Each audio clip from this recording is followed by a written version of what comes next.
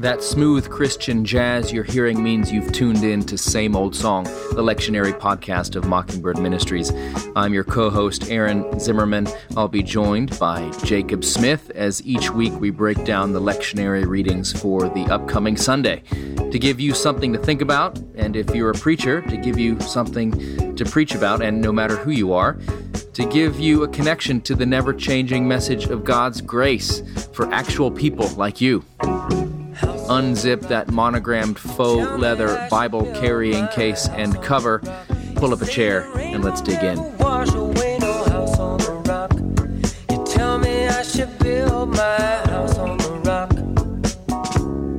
Well, welcome to another episode of Same Old Song, the lectionary podcast of Mockingbird Ministries, featuring me, Aaron Zimmerman, and co-host Jacob Smith, fresh off the airplane from Jesus' homeland. How was Israel, Jake? Israel was amazing. And, we were there, and I kept getting emails about, hey, are you safe? Because evidently there were some rockets fired.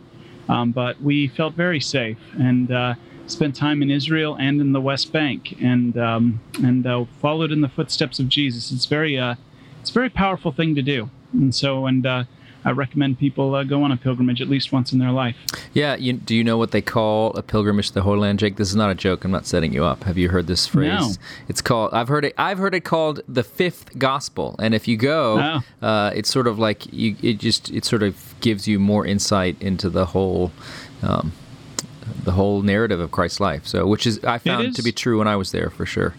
It's amazing. The topography and the topography of the land and the change. I mean, you're looking at a place basically the size of, Rhode Island. Mm-hmm. And, in 1 minute you're in snow-capped mountains in the north, and the next moment you're, below sea level at the Dead Sea in the middle of a barren desert. Yep.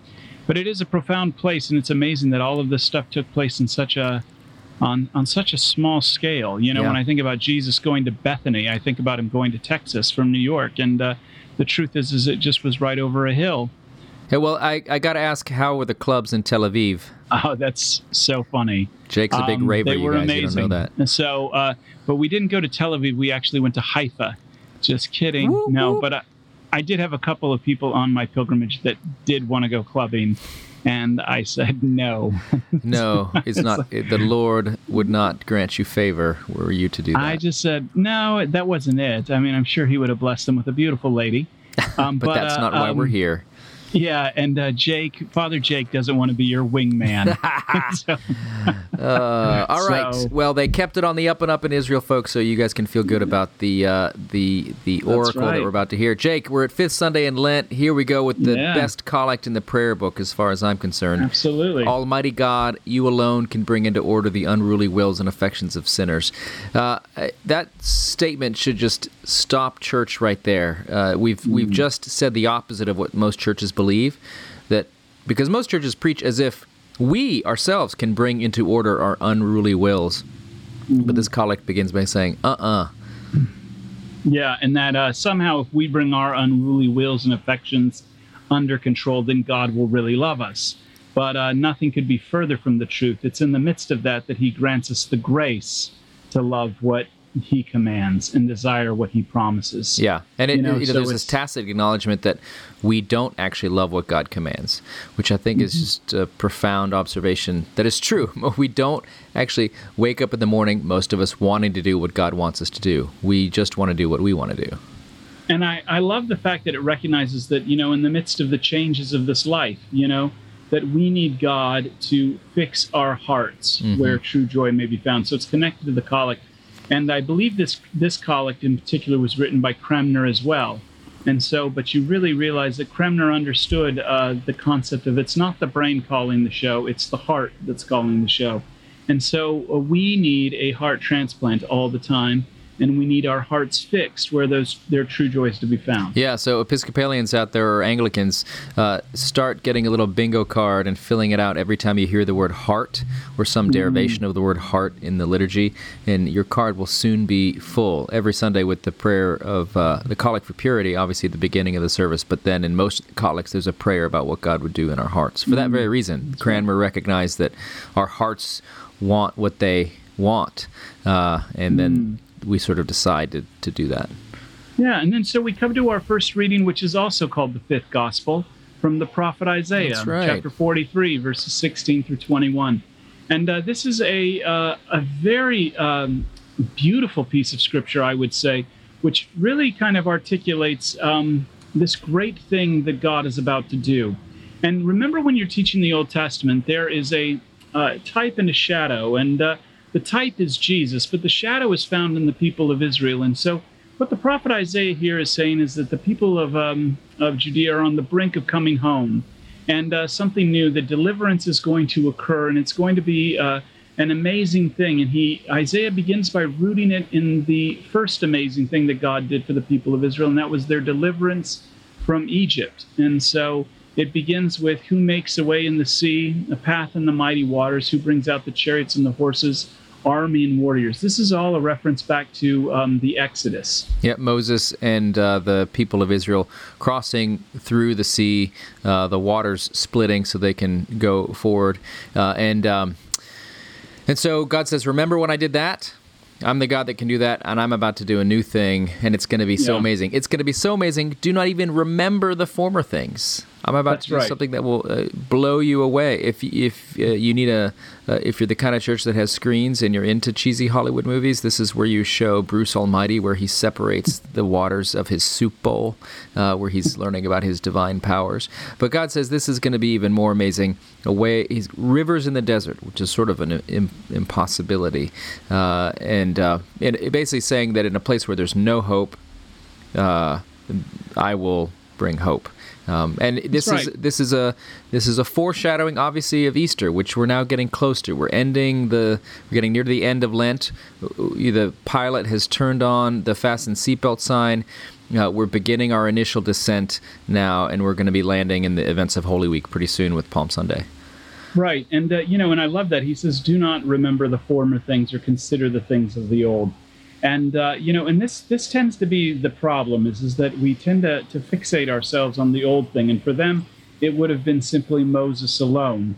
Right. And he says, I'm about to do a new thing. And this is one of the big confusions in the church, is that people think that God is some sort of new thing, is some sort of new revelation or new kind of this, new that, wherever you may be. But the new thing is always the gospel, folks. Yeah. The new thing is how you relate to God.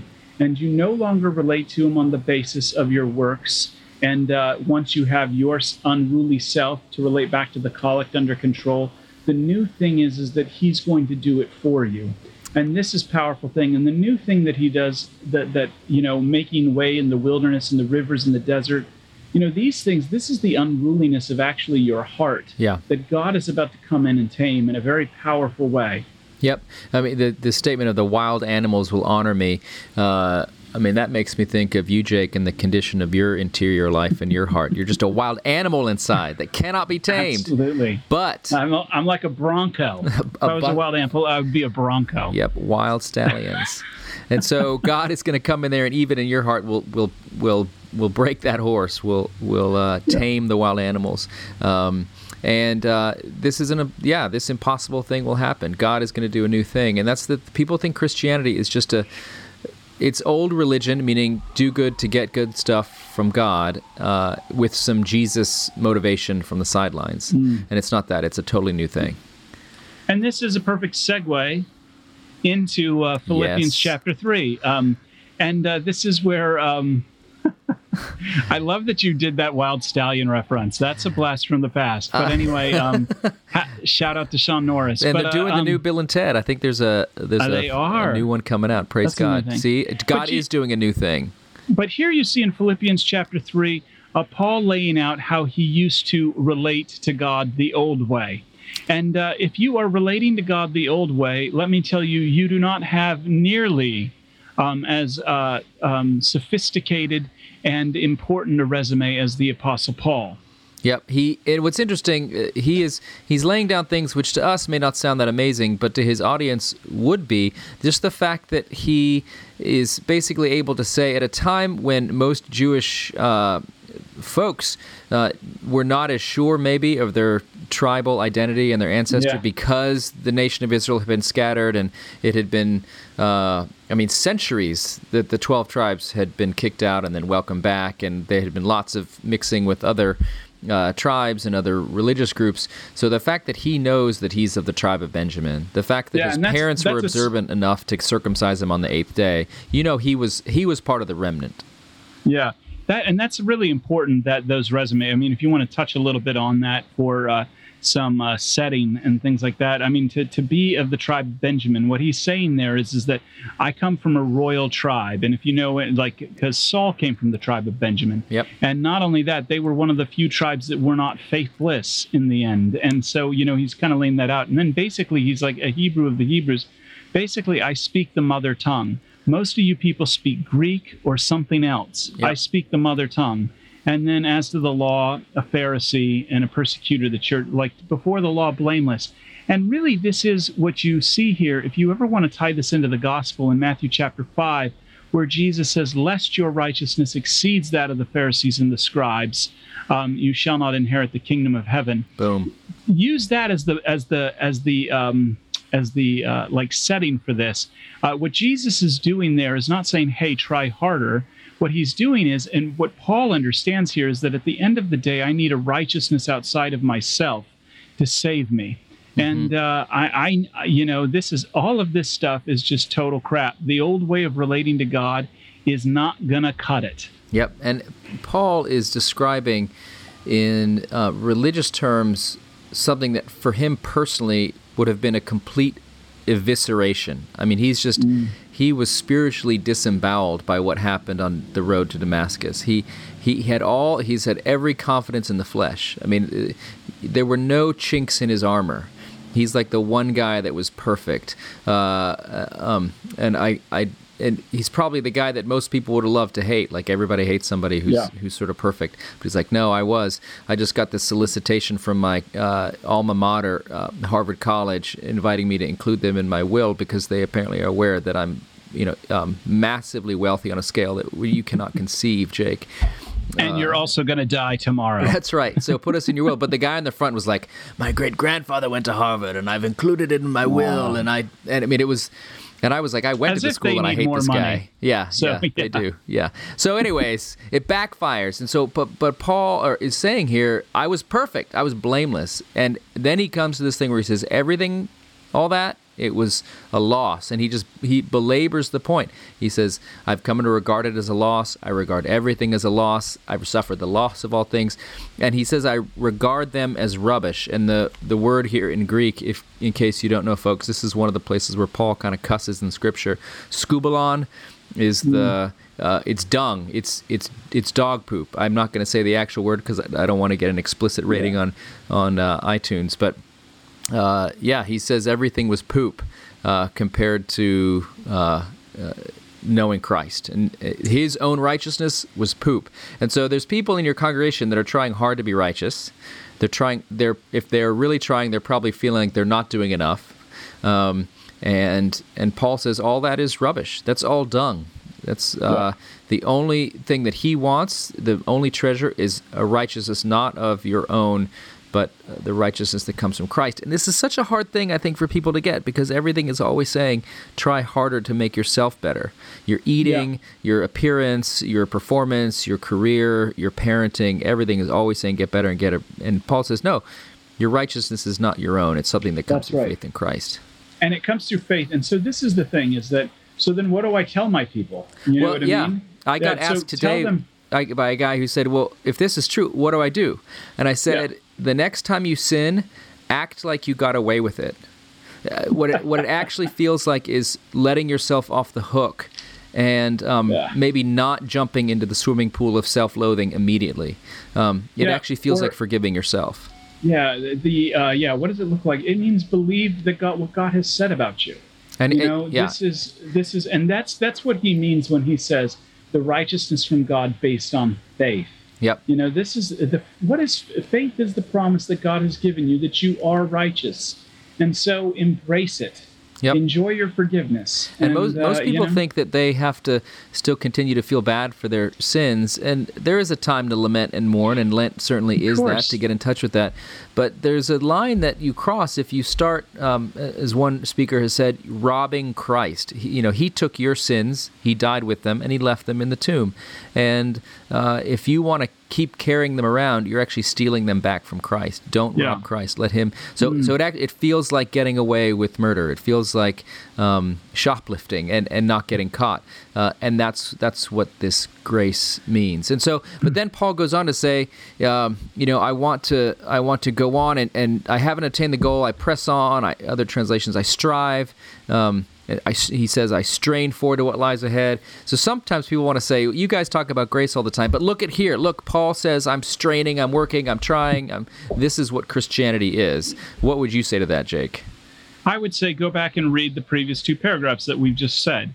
This is not the trying to, as the Collect says, this is not us trying, this isn't St. Paul trying to put to order his unruly wills and affections. Yep. No, this is the fruit of the fact that by faith in that promise that he's been made righteous, despite himself, you know what I mean? Yep. He now strives on. I mean, this is an amazing love. And when you realize how amazing this love is, you can lay on the couch and eat grapes all day long, but you won't. You know what I mean? The truth is that you will press on to the prize. So this becomes the fruit. This becomes the description after what has happened when a promise has been received. You always talk about eating grapes on the couch like it's the height of hedonism, Jake, and I feel like you need to choose. Like, that's a fruit. There's fiber in that, and it can't be sinful if it's fibrous. You gotta pick like a Ferrero Rocher hazelnut chocolate ball, or I don't know, a whole sleeve of Oreos in one sitting. See, I have to say grapes because I will go really dark. What I wanted to say is, you smoke crack on the corner. But so I mean, I can go really dark, and if it was up to me, I would be in big ass trouble. But the truth is that we have been given a righteousness apart from ourselves.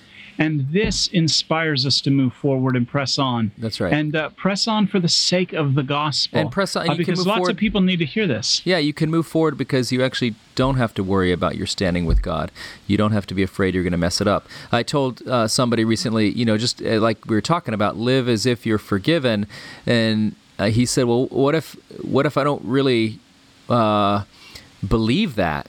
And I was like, well, yeah, exactly. Join the party. Yeah, we're all a mix of saint and sinner, and so, but God has chosen already to forgive us even before we've asked for it. So just move forward. And the thing that's amazing, we read law back into this third paragraph that's not actually there.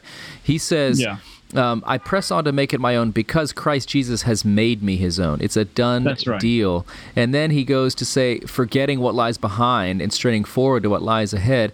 What he means is forgetting the life of legalistic righteousness that he was living before, forgetting all that stuff, not hanging on to old sins, not hanging on to old legalism, and just moving forward into the grace of God in Jesus Christ. That's what he's talking about. That's right. And, and Rod Rosenblatt has a great quote, and he says that Christianity is not about moving from vice to virtue. It's about moving from virtue to grace. And really, this is what St. Paul is actually articulating here. The movement from virtue to finally grace. And this begins to shed light on the meaning of the gospel. Hands down, one of the most misunderstood, I think, gospel texts out there. But Jesus is saying something very, very profound here. And it's not what you normally think. Yeah, so here he is. It tells us that 6 days before the Passover, this is John 12. So pretty soon we're going to be heading into the Passover and the end of Jesus' life. But he gets to Bethany, this little town near Jerusalem, Lazarus' house, whom Jesus had famously raised from the dead after he had been dead for 3 days. And of course, if somebody raises you from the dead, you are grateful. So they throw a dinner party for him. Which is a big honor, and Martha is there serving, as she always does. Lazarus is there. We get this picture then of Mary, Martha's sister, anointing Jesus with her hair and with nard, which is this fragrant amazing. Oil and perfume. Yeah, I've got it all over me right now. I wondered why you were glistening, Jake. You look like you just. I brought it back. I brought it back, and I smell like nard. Yep. But anyway, it's great. So then Judas Iscariot, obviously the one we know the text tells us is about to betray him, says, "Hey, shouldn't we spend this money on something else?" Yeah, and Judas Iscariot right here is the perfect example of works religion, what we've been talking against. He's the one who would have said, hey, shouldn't we be pressing on towards the prize? This is moving from vice to virtue, what Judas Iscariot is promoting here. And most people, I mean, you see it in the media, you see it with politicians, you see it with preachers, a lot of people that really emphasize virtue, there's something really dark going on in the corner. And as a pastor, when you're dealing with someone who really wants to press you on the virtue buttons, all the things you should be doing, whether it's social causes, whether it's personal holiness, I guarantee you there is a real vice going on behind closed doors. Yeah, my favorite example, and I actually preached on this a few weeks ago, the vegan YouTube celebrity who it was discovered had begun eating fish, and this video went online that showed her with fish on her salad, and which poor person, she was just trying to balance out her diet a little bit on doctor's advice, but she had to keep it secret. And it's just a little metaphor of the person who's the most against drugs is maybe using them. There was a local kind of important local official here in Waco recently that was arrested on a misdemeanor marijuana charge, and my child had been in a community event hearing this person speak just a few days prior, and this person was talking about how you shouldn't, hey kids, don't use drugs, and it's the gateway drug and whatever. And just turns out this person was then arrested a few days later for doing that very thing. So, Dr. Dre, with the whole teaching, the whole scandal of movie stars paying to get their kids into these cheating to get into schools. Yep. And so Dr. Dre, he was like, my daughter got in fair and square, but then come to find out he actually had given a gift to USC for $60 million. Yeah, just a measly $60 million. Yeah. So, yeah, I mean, the president's son, Don Jr., was making fun of those families as well, and then it turns out his father had given, $1.5 million to whatever. So all that, yeah, I mean, we all live in glass houses, don't throw stones. Me thinketh the lady doth protest too much. And this is exactly what is happening with Judas here. Yes, so we could sell this perfume and give the money to the poor, because he's stealing. He's presenting this righteousness, but he's stealing from the pot. So then Jesus says this statement which people freak out about and have strong feelings. Jake, you are among them. But would you like to rant a little bit on this line? You will always have the poor with you, but you do not always have me. She's done this beautiful thing for Jesus. She's anointed him with very expensive Drakkar Noir, and now we have Judas protesting, and Jesus says, you'll always have the poor, but not me.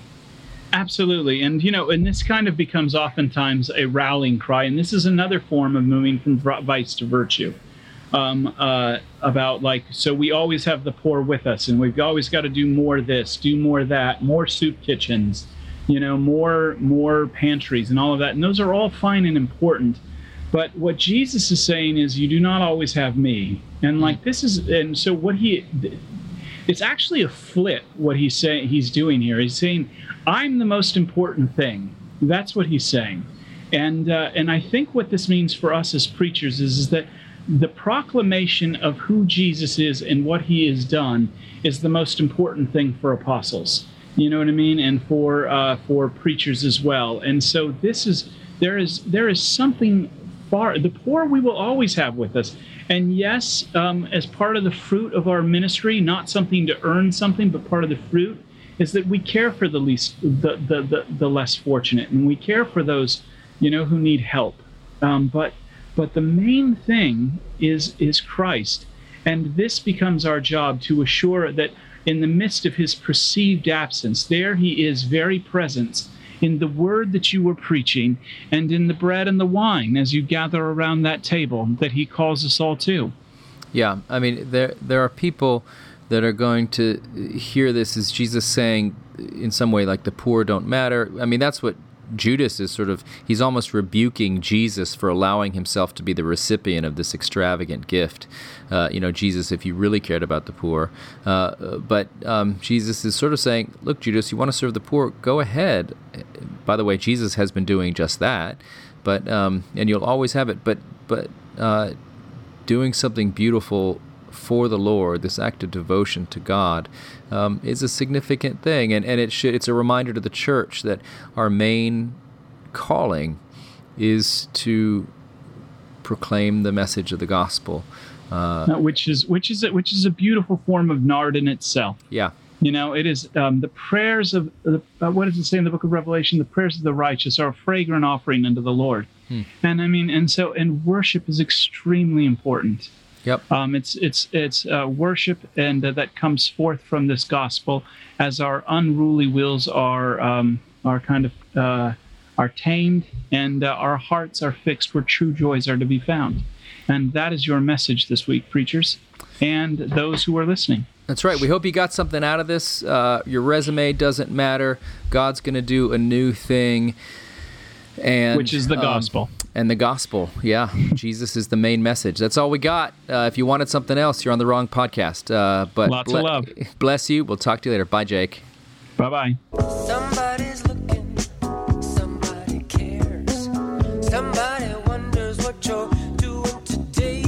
We crucified him, buried him, but 3 days later, well, the stone got rolled away. And yes, thanks for listening to Same Old Song, and we hope you found some nuggets that will be helpful either in your preaching or just in your life.